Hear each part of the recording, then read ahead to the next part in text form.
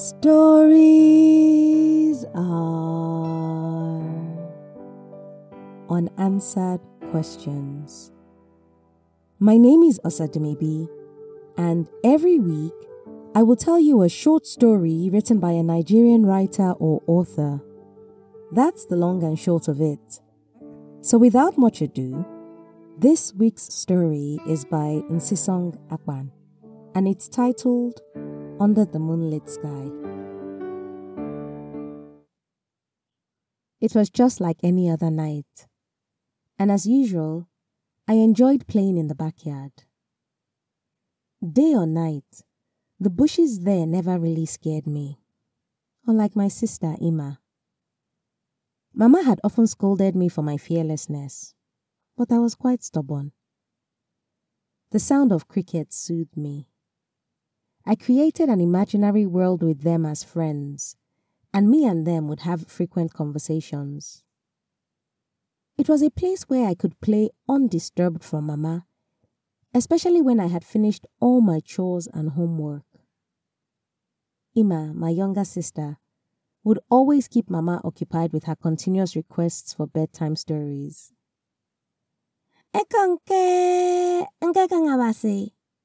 She would keep chanting every night until Mama complied.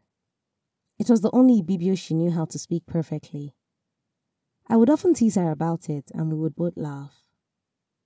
Her favorite spot was lying next to Mama on the mat in the front yard, gazing up at the moonlit sky. Ima loved listening to stories, and her infectious giggles and bright smile could be heard from afar. She would often bombard Mama with questions, as if trying to alter a part of the story she did not understand or didn't care for. I like to believe Mama enjoyed it too, as she always patiently answered all of Ima's inquiries. Once, when Mama was sick and was advised not to talk too much, Ima cried all through the night because there was no one to tell her stories. I hated telling stories. I thought they were boring. Papa wouldn't indulge her either. He sternly warned her not to disturb him about stories. Though Papa appeared strict, he cared about us. Ever since the accident last year which cost him his job at the nearby town's palm oil factory, he had changed. He preferred being alone most of the time, taking long walks outside the compound, lost in his thoughts. The accident seemed to have burdened him with something I could not comprehend, and it had made him withdrawn and somber. His job was not the only thing he lost. He'd also lost his sense of humor.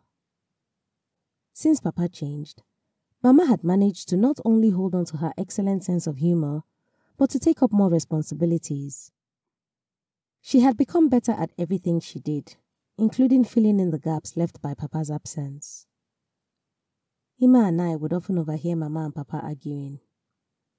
Mama would tell Papa he was being too hard on us, but he would dismiss her, claiming he didn't want to waste his time on us because someday Ima would come and take us away. I could never fully grasp the meaning behind Papa's cryptic remarks. I was 10 at the time. Ima was 5.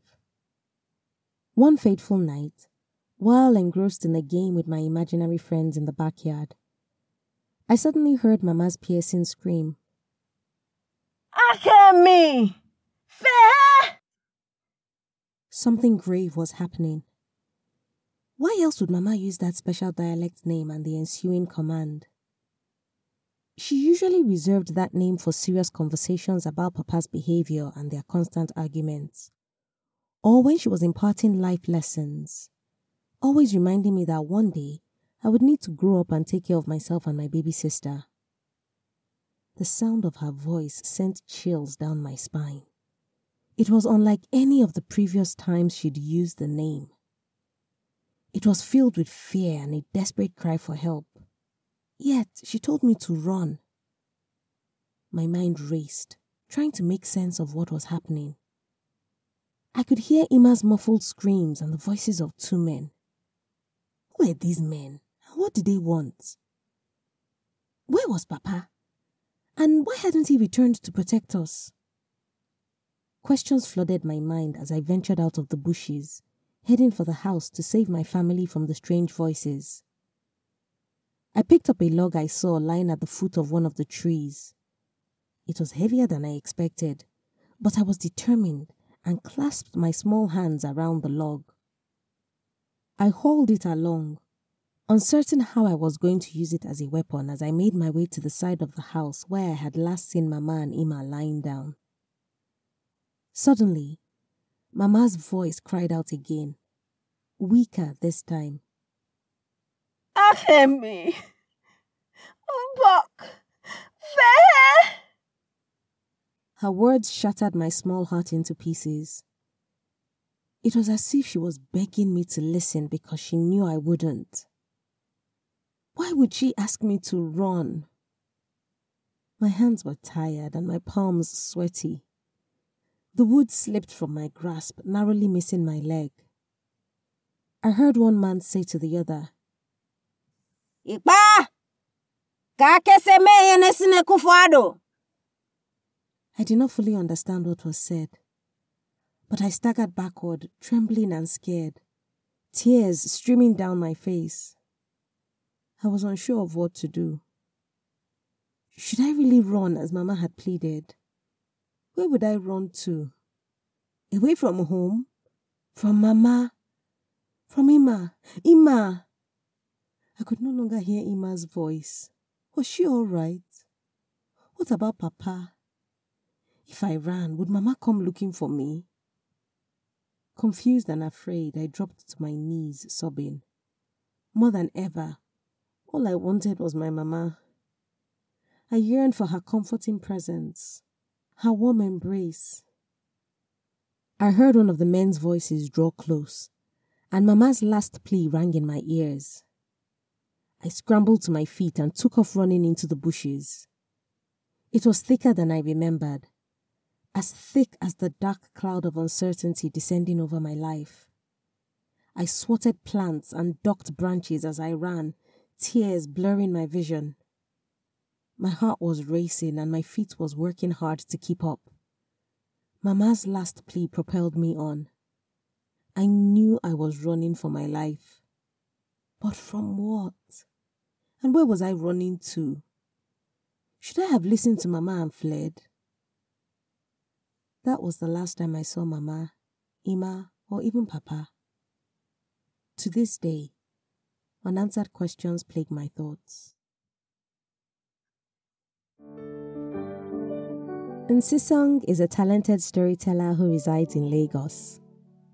She is known for her captivating storytelling style and relatable characters which draw readers into her world. You can read more of her work on Medium at nakwan002 and connect with her on Instagram at official_Nsisong and on LinkedIn at Nsisong Akwan. Details and links will be in the episode description. If you've got a story you would like to be featured on this podcast, or a published book you want to make into an audiobook, send an email to info@osadumebi.com or send me a message at Osadumebi on either Facebook, Instagram, LinkedIn, or Twitter. I look forward to collaborating with you. And if you've enjoyed this week's episode, please subscribe, leave a review, and tell a friend that stories are a good escape for a few minutes each week.